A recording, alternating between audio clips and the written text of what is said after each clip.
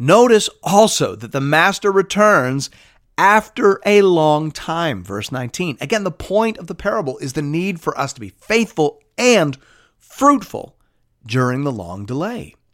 Notice that those who have will be given more, just as Jesus said in Matthew 13:12, where he said, "For to the one who has more will be given, and he will have an abundance, but from the one who has not, even what he has will be taken away."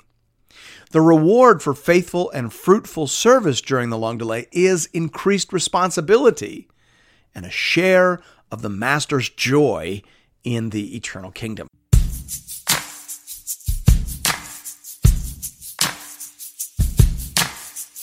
Welcome to Into the Word with Paul Carter. I'm your host, Woody Woodland. As Christians, we are called to be faithful and fruitful during the long delay. We started talking about that last week as we began working our way through this sermon by Jesus about the end. In Matthew 24, he reminded us that no one knows the day or the hour. No one can say exactly when the end will come. But here we see that instead of spending our time staring up at the stars trying to figure out the specific timing, we ought to be working hard to make the most of every gospel opportunity we are given. Here to tell us more about that is our Bible teacher at Into the Word, Pastor Paul Carter.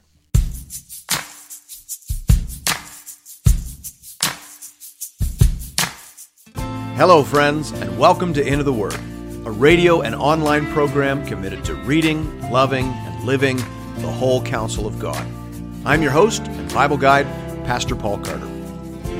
Your word is a lamp unto my feet. If you have your Bibles with you, I'd love for you to open it now to Matthew chapter 25. This is the second half of the Olivet Discourse, or the eschatological discourse, begun in chapter 24. Here in this chapter, Jesus employs a series of parables to commend faithful and fruitful living during the long delay. Hear now the word of the Lord, beginning at verse 1. Then the kingdom of heaven will be like 10 virgins who took their lamps and went to meet the bridegroom. 5 of them were foolish, and 5 were wise. For when the foolish took their lamps, they took no oil with them, but the wise took flasks of oil with their lamps. As the bridegroom was delayed, they all became drowsy and slept. But at midnight there was a cry, "Here is the bridegroom, come out to meet him." Then all those virgins rose and trimmed their lamps. And the foolish said to the wise, "Give us some of your oil, for our lamps are going out." But the wise answered, saying, "Since there will not be enough for us and for you, go rather to the dealers and buy for yourselves." And while they were going to buy, the bridegroom came, and those who were ready went in with him to the marriage feast, and the door was shut. Afterward the other virgins came also, saying, "Lord, Lord, open to us." But he answered, "Truly I say to you, I do not know you. Watch, therefore, for you know neither the day nor the hour." Again, we must notice that any attempt to make Jesus' statement in Matthew 24:34 refer to the end falls apart upon such verses as Matthew 25:13.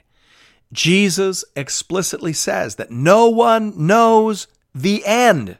No one knows when he will come back. Therefore, 24:34 obviously refers to the beginning, not the end.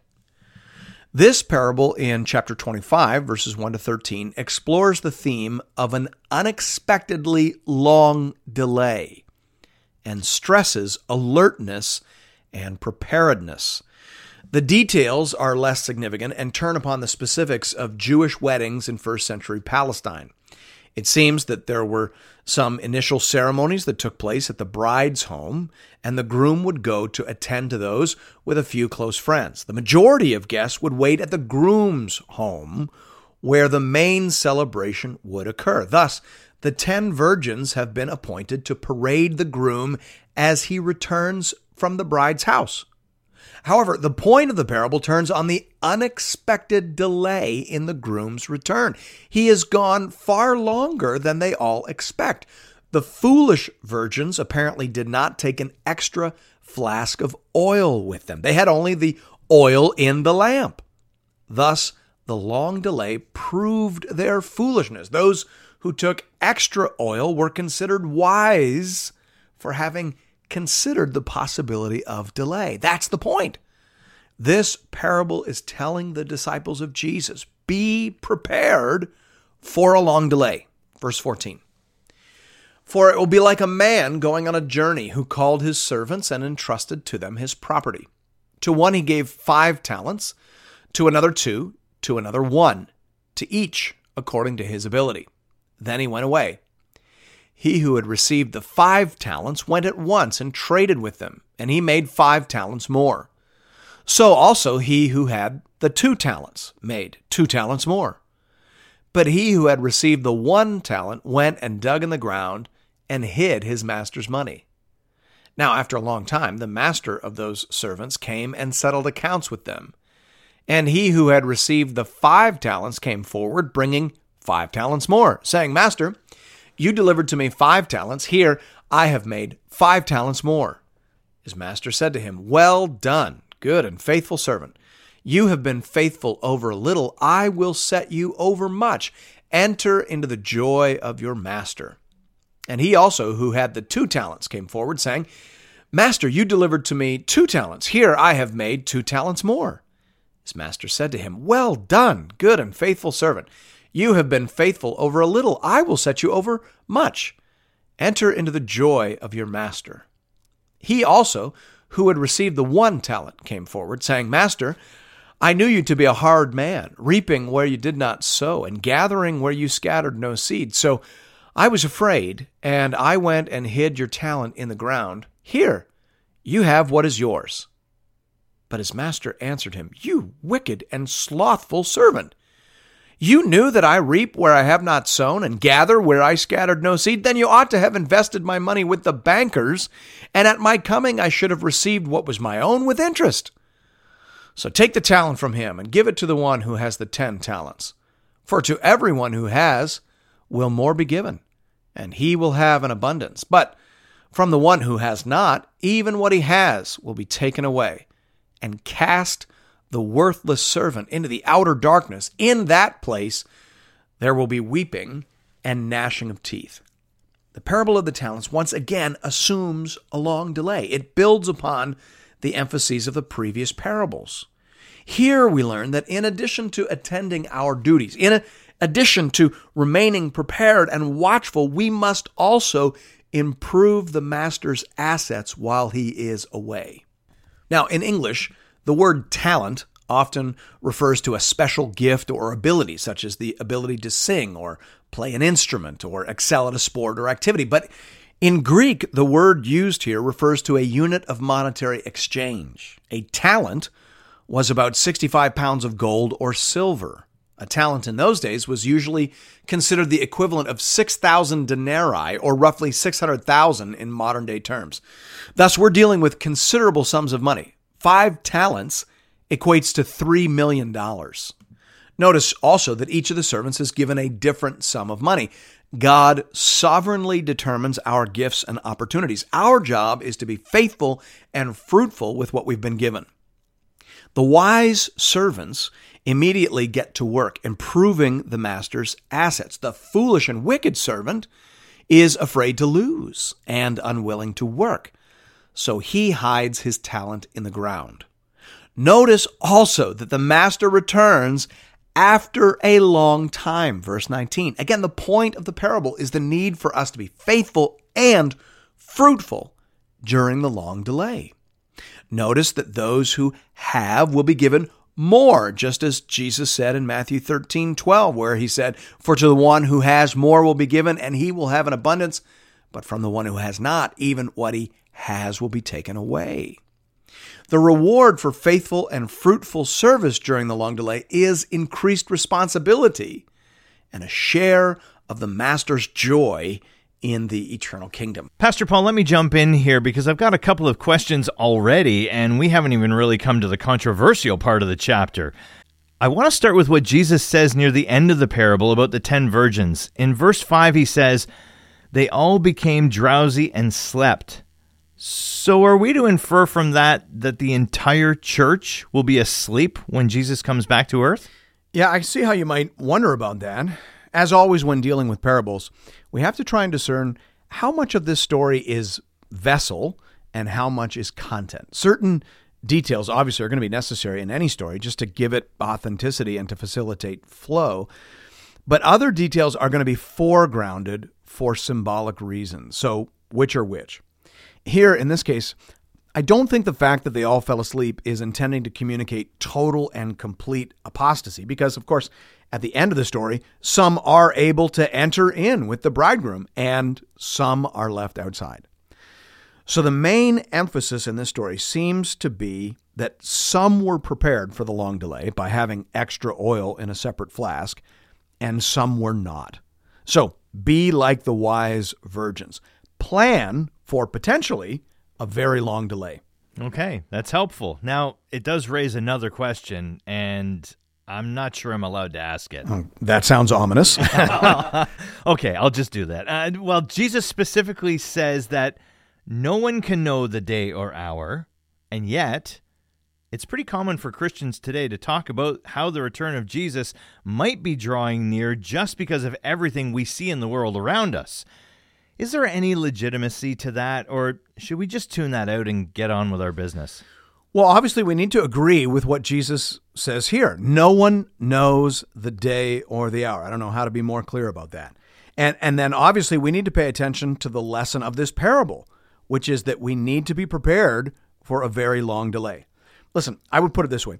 If your ministry plan is built around the assumption that Jesus is going to come back in 6 months or less, then you're just not being faithful to this text. You need to account for the fact that it could be another 10, 20, 30, 100 years. We don't know.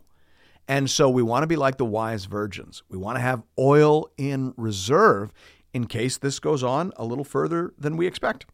But is it wrong to anticipate? Is it wrong for us to feel like it has to be getting closer? It's definitely getting closer. Every day that passes puts us closer to the return of the Lord. Well, okay, I know, I get that, but it does feel like the return of the Lord has to be somewhat imminent. I know what you, and I understand where that feeling comes from. Listen, the world is changing, and Jesus told us to watch the signs.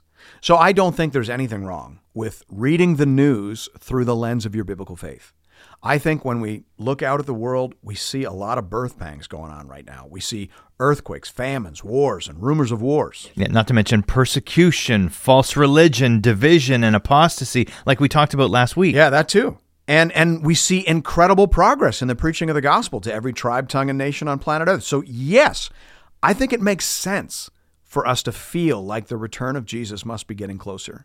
And I would say we should channel that into increased urgency, all the while continuing to invest in long-term strategies and institutions. We should probably maintain a both-and approach until we hear the trumpet sound. All right, that sounds fair. I have another question, but I'll save it till the end of the program because it comes out of the story that we're about to read next. So let's get there. Jump back into Matthew 25 now at verse 31.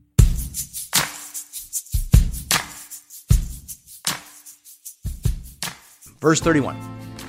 When the Son of Man comes in his glory, and all the angels with him, then he will sit on his glorious throne.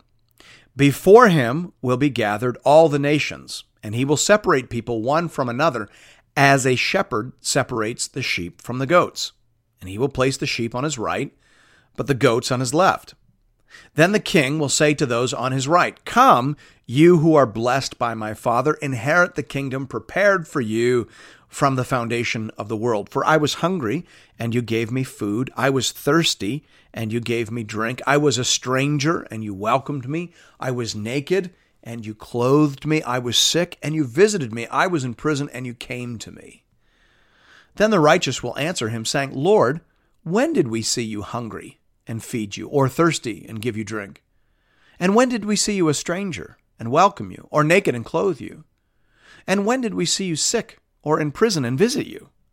And the king will answer them, "Truly I say to you, as you did it to one of the least of these my brothers, you did it to me." Then he will say to those on his left, "Depart from me, you cursed, into the eternal fire prepared for the devil and his angels. For I was hungry, and you gave me no food. I was thirsty, and you gave me no drink. I was a stranger, and you did not welcome me, naked, and you did not clothe me, sick and in prison, and you did not visit me. Then they also will answer, saying, Lord, when did we see you hungry or thirsty or a stranger or naked or sick or in prison, and did not minister to you? Then he will answer them, saying, Truly I say to you, as you did not do it to one of the least of these, you did not do it to me. And these will go away into eternal punishment, but the righteous into eternal life. Scholars debate amongst themselves as to whether we ought to classify this pericope as a parable. In favor of that classification is the fact that Jesus does make his point by means of a comparison. He says that the king will separate people one from another as a shepherd separates the sheep from the goats. Many of Jesus' parables are introduced in that way. Think of how many parables begin with, the kingdom of heaven is like a merchant in search of fine pearls, Matthew 13:45. Or, the kingdom of God is as if a man should scatter seed on the ground, Mark 4:26. However, some scholars will argue that this is where the parabolic language ends, and that beyond verses 32 to 33, that imagery disappears entirely, and it is not a shepherd speaking to sheep and goats. It is a king speaking to citizens and subjects. Thus, some will say that it is better to think of this as a straightforward prose prediction with a loosely parabolic introduction. Regardless of how you want to classify it, the meaning of the passage is reasonably straightforward. Jesus is speaking here about the final judgment. The theme of delay now gives way to the theme of judgment and consummation. The correct interpretation of this passage hangs upon the proper identification of the least of these my brothers in verse 40. Who are the brothers of Jesus? Well, thankfully, we're not left to wonder over this question, as Jesus himself has provided the answer back in chapter 12, verse 48. He said, Who is my mother, and who are my brothers? And stretching out his hand toward his disciples, he said, Here are my mother and my brothers, for whoever does the will of my Father in heaven is my brother and sister and mother, closed quote. In addition, we would also want to consult with Matthew 10:42, where Jesus says, using similar language, And whoever gives one of these little ones even a cup of cold water because he is a disciple, truly I say to you, he will by no means lose his reward, closed quote. Thus, I think we're able to answer with confidence that the least of these my brothers refers to the least and littlest of Jesus' disciples, children, the poor, the vulnerable, and the persecuted from within the covenant community. R.T. France, for example, says concerning the least of these my brethren, it is a term specially for his disciples, not for men in general. The reference to the least of these in this connection reminds us of these little ones in chapter 10, verse 42, closed quote. It is important to understand that Jesus is not saying that these people became sheep by doing these good things. Rather, they did these things because they were sheep. They were the people of Jesus. They loved what and who he loved. They responded instinctively to the needs of those loved by the Lord because they were filled with the Holy Spirit of the Lord and had been transformed into his image and were being transformed into his image. D.A. Carson puts it this way. Good deeds done to Jesus' followers, even the least of them, are not only works of compassion and morality, but reflect where people stand in relation to the kingdom and to Jesus himself. Jesus identifies with the fate of his followers and makes compassion for them equivalent to compassion for himself, closed quote. He goes on to say, true disciples will love one another and serve the least brother with compassion. In so doing, they unconsciously serve Christ, closed quote. Therefore, Jesus is saying here that on Judgment Day, he will be able to identify his sheep by observing how they have treated those who have identified with him, particularly the least and the littlest. Abuse or neglect of the least and little among the body of Christ will be all the proof required to demonstrate that a person is outside and unconverted. The fate of such people is final, just, and irrevocable. These will go away into eternal punishment, but the righteous into eternal life. Thanks be to God.